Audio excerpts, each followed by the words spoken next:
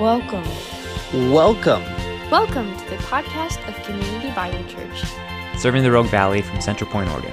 We are a multi-generational family. Equipping believers to be adopted in, growing up, and reaching out through the gospel.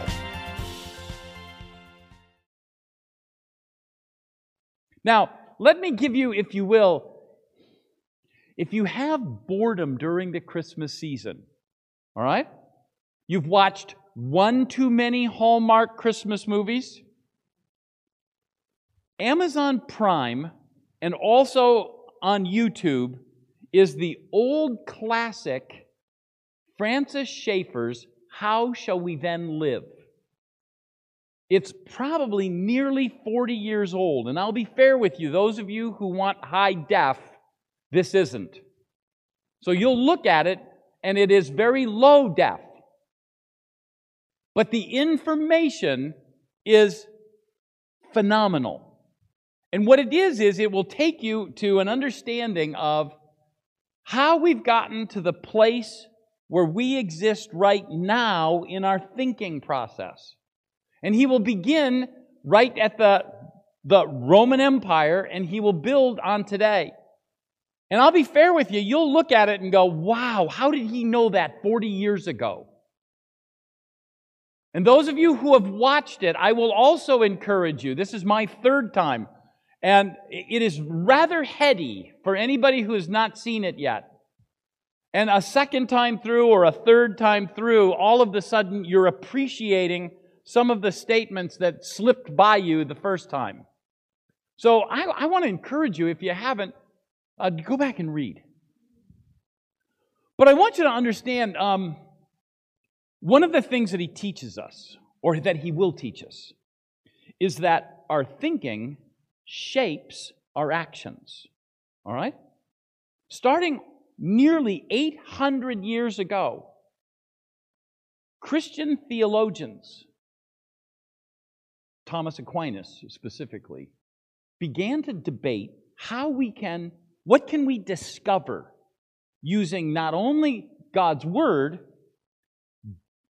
but our minds and our intellects. And he began merging a confidence in our human reasoning with the ability to know in God's Word. And over the centuries, mankind began to remove God's Word. What can we discover with only our own abilities? So we look down and we first attack it. What can we discover utilizing only our five senses and our reasoning abilities? What can we discover using only the material world? And by the time we hit the early 1900s, what we realized is philosophy and world thinking have got us to the point where everything in life is absurd. Starting with man's intellect, you can't find truth. And if you can't find truth, you can't make application to your life. All right? And the illustration was even given that there's no difference between helping the little old lady cross the road at rush hour and running her over. Intellectually, there is no difference. And isn't that a horrific place to come to? Because if we start with our minds, everything is left to just the desires of our hearts. And from that, we get to the point where there becomes only two values that the world will find of significance. And that is personal peace and affluence. Now it's important, Francis Schaeffer defines personal peace in this way. Leave me alone. I don't care what happens to the person across the street or across the world.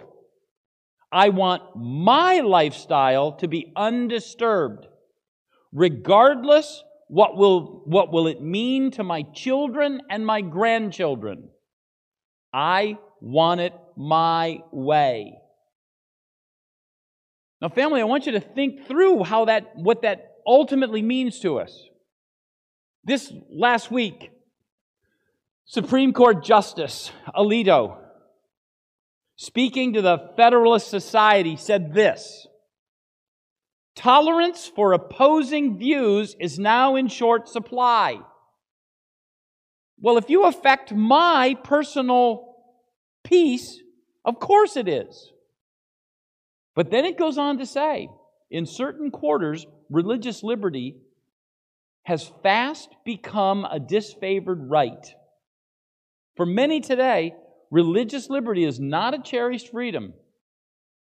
It is just an excuse for bigotry and cannot be tolerated even when there's no evidence that anybody has been harmed. In other words, this is what he's saying is this: when you live out, when you speak out in religious freedom, when you express what the Bible says, then the declaration is because you said that, you're a bigot.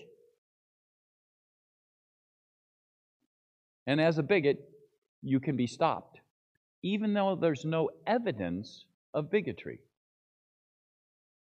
You see, when personal peace becomes the highest value, don't bother me.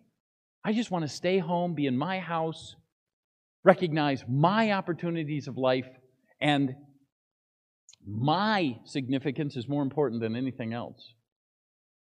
What other value, and any value, that comes in and through you that is affecting your desires and your hopes and fears becomes something to be trashed and thrown away. The second key value left in the world today is personal affluence. So we judge how well our life is by the abundance of things. Now let's be fair as we start here. How completely out of step with Christianity and the demands of the cross these two values are. Now, why is that important? It's important because we have just spent a year and a half studying the supremacy of Jesus Christ in the offer of salvation. So for 12 chapters, Hebrews has addressed the superiority of the offer of salvation in Jesus Christ. How He and He alone is God. How He and He alone bears the camaraderie of humanity. How He and He alone is superior to the offer of salvation that the law would supply. The offer of salvation and covering that the sacrifice means. The offering of salvation as coming through the man Moses or the individual high priest. He is superior and the only author of our salvation. So just like the final two values that the world holds as precious,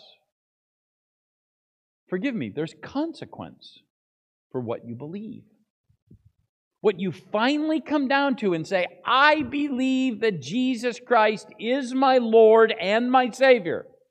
There's a natural consequence that we have to recognize as vital in our lives. And that's simply this: holy faith demands holy living. So a Christian's behaviors should match the doctrine we believe.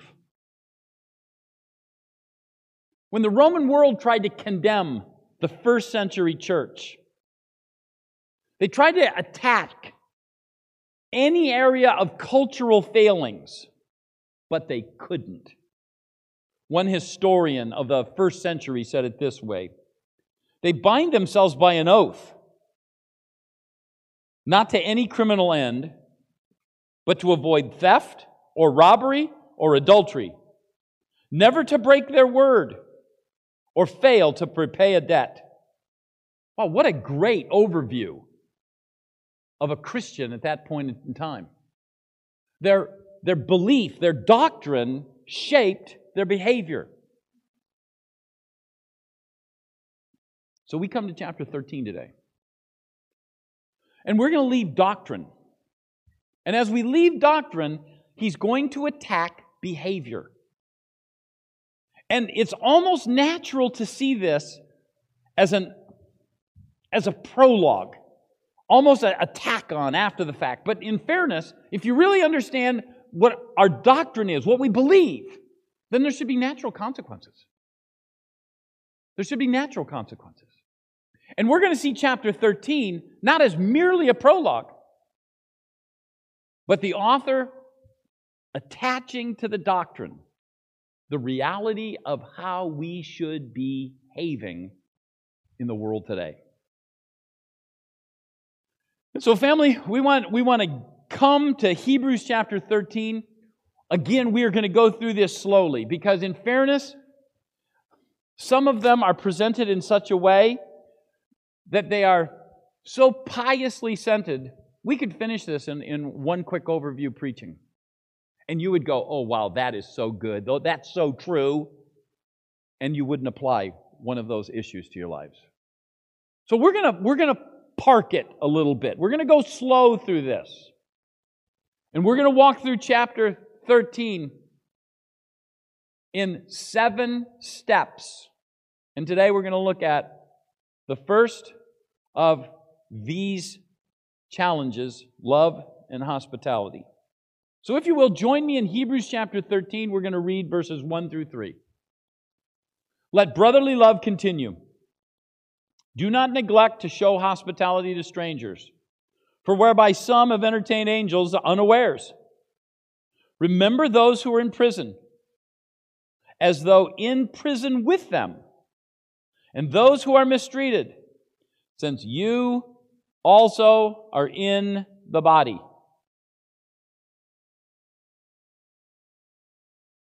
Forgive me, but whatever child is banging that gong right now, I've never had that in church service. Have you? Has any of you? Let's dig in. Let's dig in. And I want to suggest our first thing is love a lot. Love a lot. And it says here that let brotherly love continue. So I want to read every verse in Scripture that we have of this unique word. And you all know it. We have it from that wonderful city on the East Coast, Philadelphia. All right? And if you're an Eagles fan, you know how well they really treat this, literally. One of the few NFL stadiums that have a jail for their bad behavior underneath.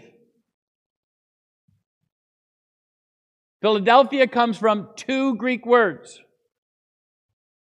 Phileo, tender affection. Adelphos,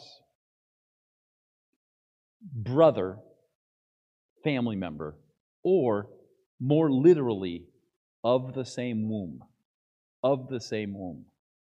So when this author is looking at all of us, he's looking down and going, because we know the Savior, we are connected in Jesus Christ by the gift of salvation. It's as if we're of the same womb. We're family. And that profound loyalty should be impacting to each one of us. So let's read all of the verses that are found in Scripture that use this unique word. Romans chapter 12, verse 10. Love one another with brotherly affection. Outdo one another in showing honor. Family, what if your week was spent thinking of sick family who needs a meal?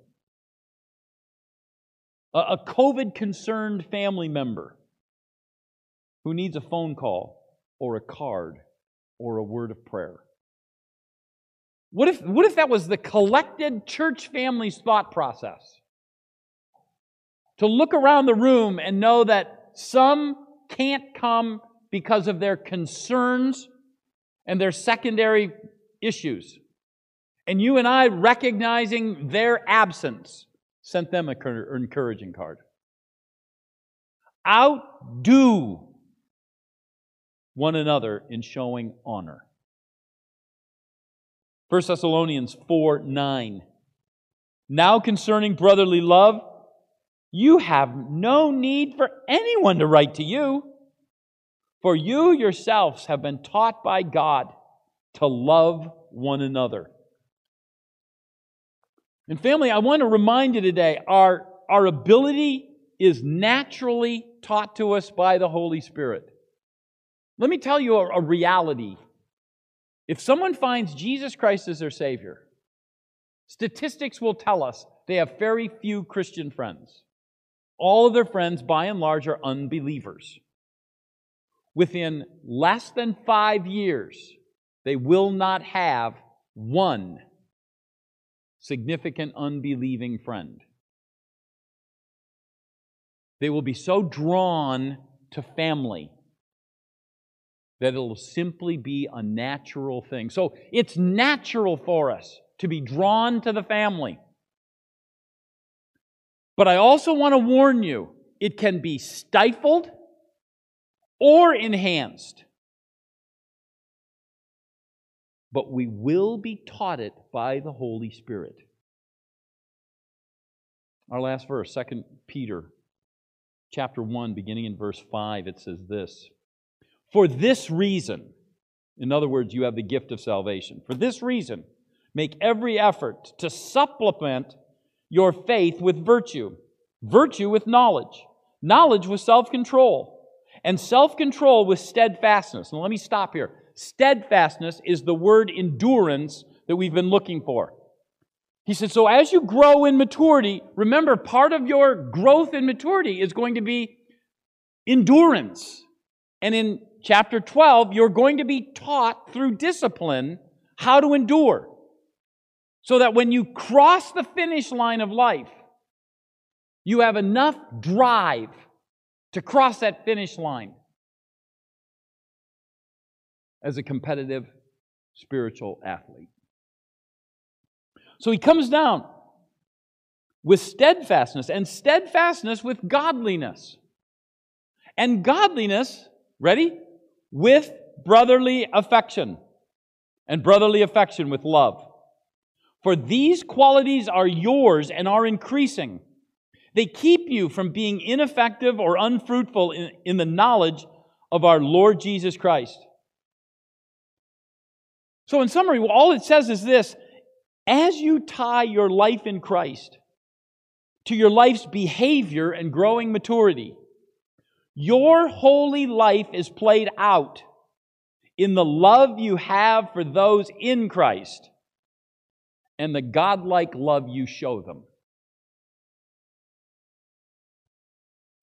Family, love for other Christians is vital to spiritual life.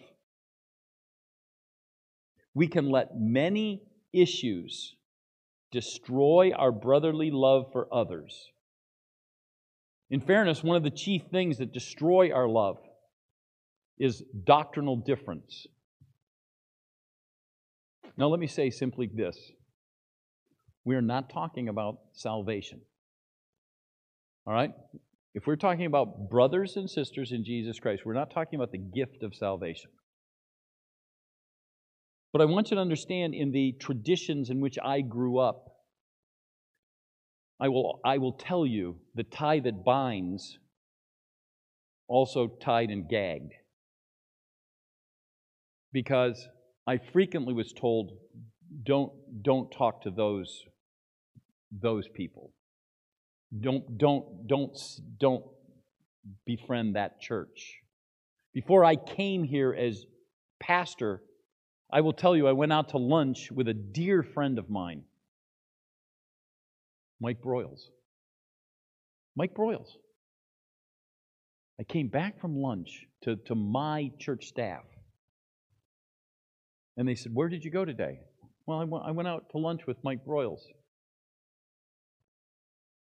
You can't eat with him.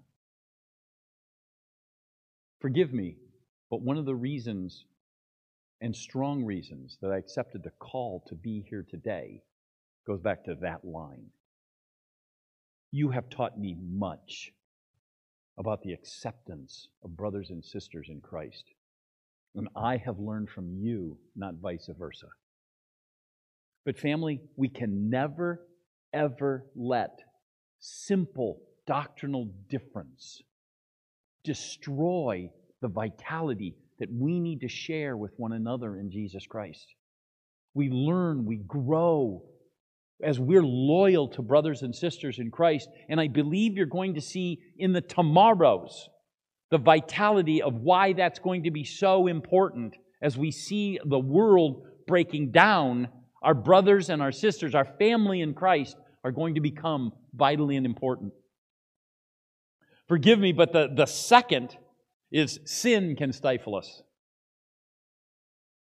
That's why we're told in Matthew chapter 24, the words of Jesus, we're to forgive an infinite amount of time. Jesus says in Matthew 24, and because lawlessness is increased, most people's love will grow cold. Now, that can creep into a church. Having fought unloving situations all week long, you walk into church and you forget who you're with. And so, church, the vital brotherhood, the vital meeting together as family, can be just something that we hit the checklist, we were here to worship, and we left, and we forgot the bond of Jesus Christ. Because we were so inundated by the stuff of the world that we simply forget the importance of who and what we are. Family, when we're honest with ourselves, let's be fair. Some Christians are easier to love than others. Right? Now, I know what you're all saying. I'm the easiest guy in the room. And yet, we all look around. Some brothers and sisters are easier and less disagreeable than others. And as a result, we'll gravitate toward those we consider lovable. But Christ does not call us to love only those easy to love. If we really believe that we are imitators of Christ, if we really believe it, we must love all our family. And I give you an assignment during Christmas. All right? Look around the room and identify the one, the two, that you find less than easy. And make it an assignment to connect with them through the Christmas season. Make an assignment to prayerfully find a way to encourage.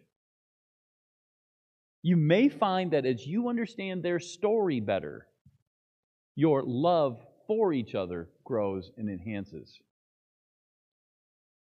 And so, family, we want to show the world that our brotherly love, our family connection, is one of a kind, incredible.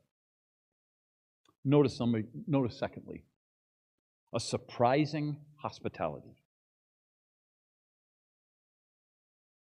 If you're at all willing to confront hospitality in a biblical reference, it means that you are vulnerable to abuse. In the 2nd century, the playwright Lucian accused believers of gullibility for supporting the excessive wealth of con men. That trait hasn't stopped with us, has it? Man, we are so guilty. All we have to do is watch TV on any television evangelistic presentation, and you can see the reality. If you want a fun assignment sometime, check Google out for the richest pastors in the world, and you will be dumbfounded of the multiple millions the jets, and some of the places that they're located is in third world countries, not America. And the thought of these men representing Jesus Christ in a third world country, making more than the GNP of the country, got to be a concern. So family, understand, if you're going to confront hospitality on a biblical level, you're going to open yourself up to abuse. The early church sacrificed for the gospel and risked to advance it. The early church had a handbook. It's one of the first books that we recognize that the Orthodox Church wrote, and we can still consider it a remarkable tool, known as the Didache. And it called a man a false prophet if he asked for more than one night's stay and more than one day's food for travel. The receiver was to be humble in what he received, and the giver was to give just what was needed.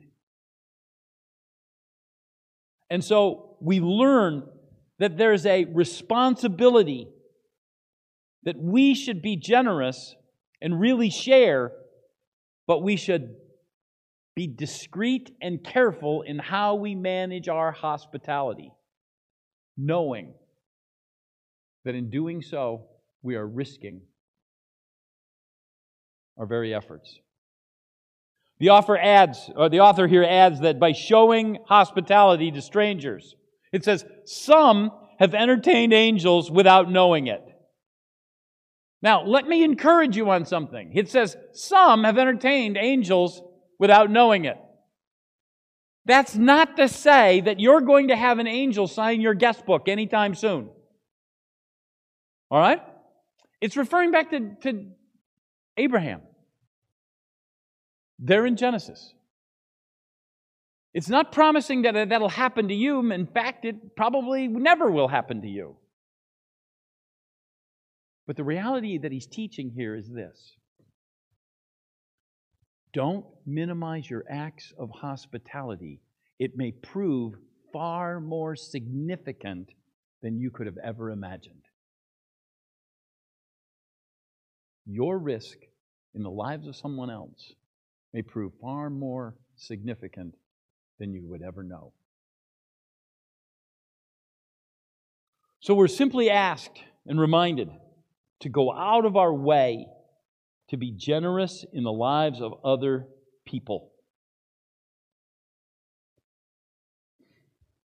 Matthew 25 reminds us that when we minister to those in need, we are actually ministering to Christ Himself. Notice, lastly, for this morning, I would encourage you to maintain an outgoing sympathy. An outgoing sympathy. We live in a day, family, where the church of the world is being bombarded. We've never seen persecution like we have in the last 100+ years, like we've seen since the first 3 centuries. And in fairness, many of our brothers and sisters so fall off our radar screen of awareness that when we make an effort to pray for them in November, because Voice of the Martyrs encourages it, it's almost as if it's the first time we've come back to that idea since the previous November. And I think, at least for me, that's to my shame. But understand, brothers and sisters are having it rough.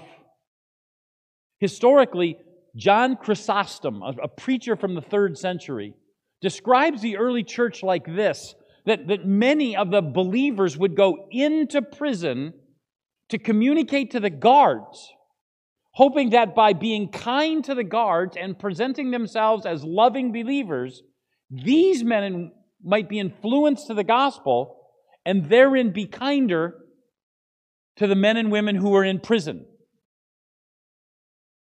They would then go out and, in some cases, would sell themselves into slavery to buy out of prison those who were in prison.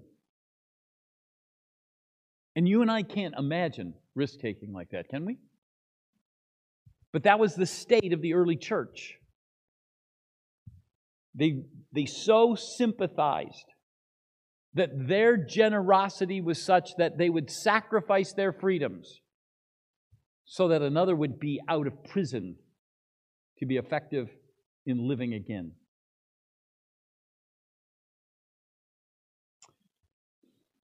Family, we should do our best to identify with those in need, to put ourselves in their places.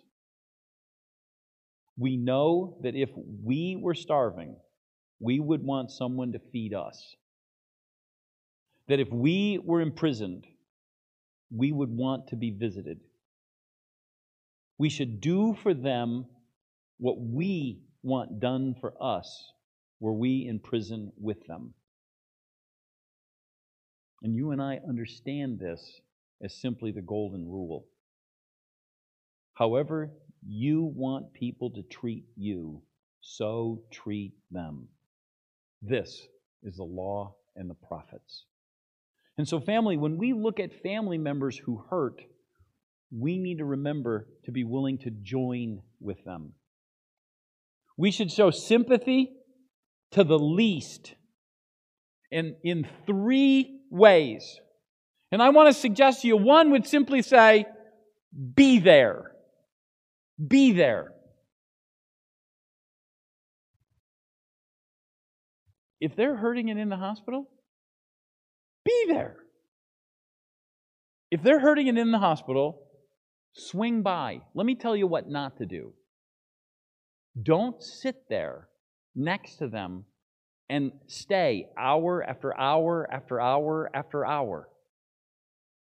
They're in the hospital for a reason. But go in, have a word of prayer. Hey, I care about you. Be there in them. If they hurt, send them a card. Be there. I want you to understand, secondly, give to their hurts. So Paul could say, and thank the Philadelphian, let's try again, the Philippi believers. You cared, you invested in me, even when no one else did. So there's a time when brothers and sisters in Christ may need our financial care.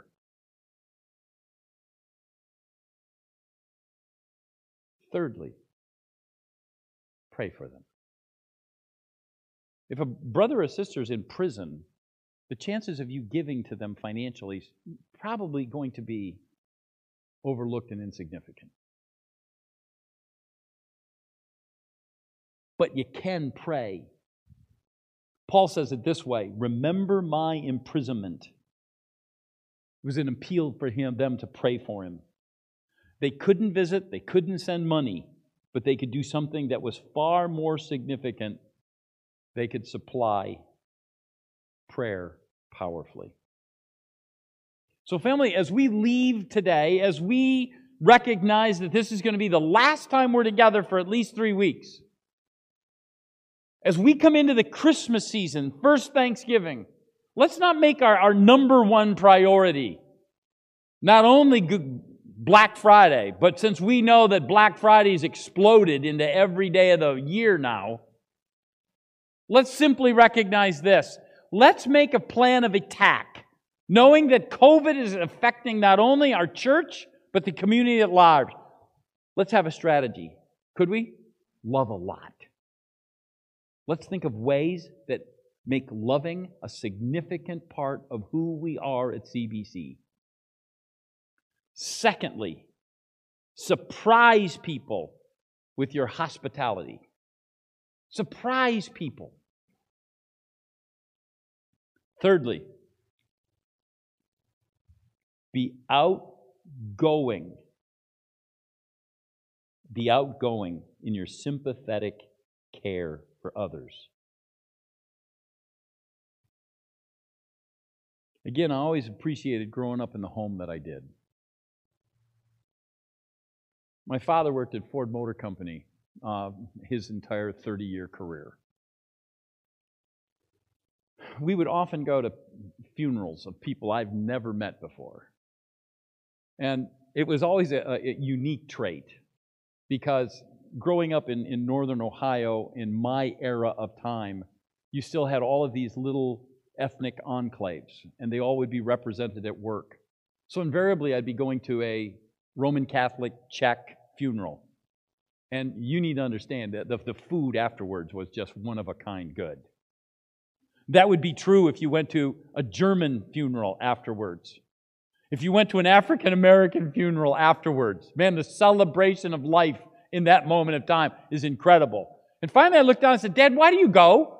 He says, Pete, when you're with somebody at their darkest hour, it opens the door to needs where you can share the gospel of Jesus Christ later. And I never want to miss that moment. Family, what a great summary for Hebrews chapter 13 this morning. You and I, because of what we know in Christ, never want to miss one of those moments. Never want to miss a moment. So as we go through these next few weeks, what can we do to show the reality of the cross played out in our lives? Father in heaven, I'd ask that you take us from here today.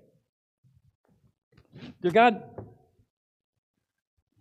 not in the despair of our moment in history.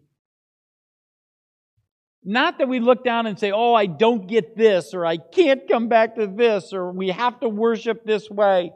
But dear God in heaven, allow us to be recharged in a little different way. Dear God, you're allowing this.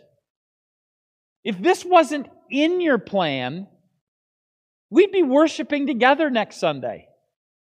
Father, we'd have a fuller house, and we wouldn't have a COVID scare in our community. So, dear God in heaven, you're allowing this. What will we do as followers of you that promote the idea that while we were still sinners, Christ died for us? A love that we can't explain or express. But we can tell the story of the gospel. Father in heaven, what can we do to show our brothers and sisters who are in a different place, in a different time, that encourages them in love, in sympathetic care, and in hospitality? Dear God, I'd ask that you'd watch over us and allow us to be creative in the coming weeks, that people see what we believe. In Jesus' name, amen. Amen. Would you stand with us? Thank you for listening to the podcast of Community Bible Church. Follow us on Facebook to keep up to date with all our latest content. Thank you.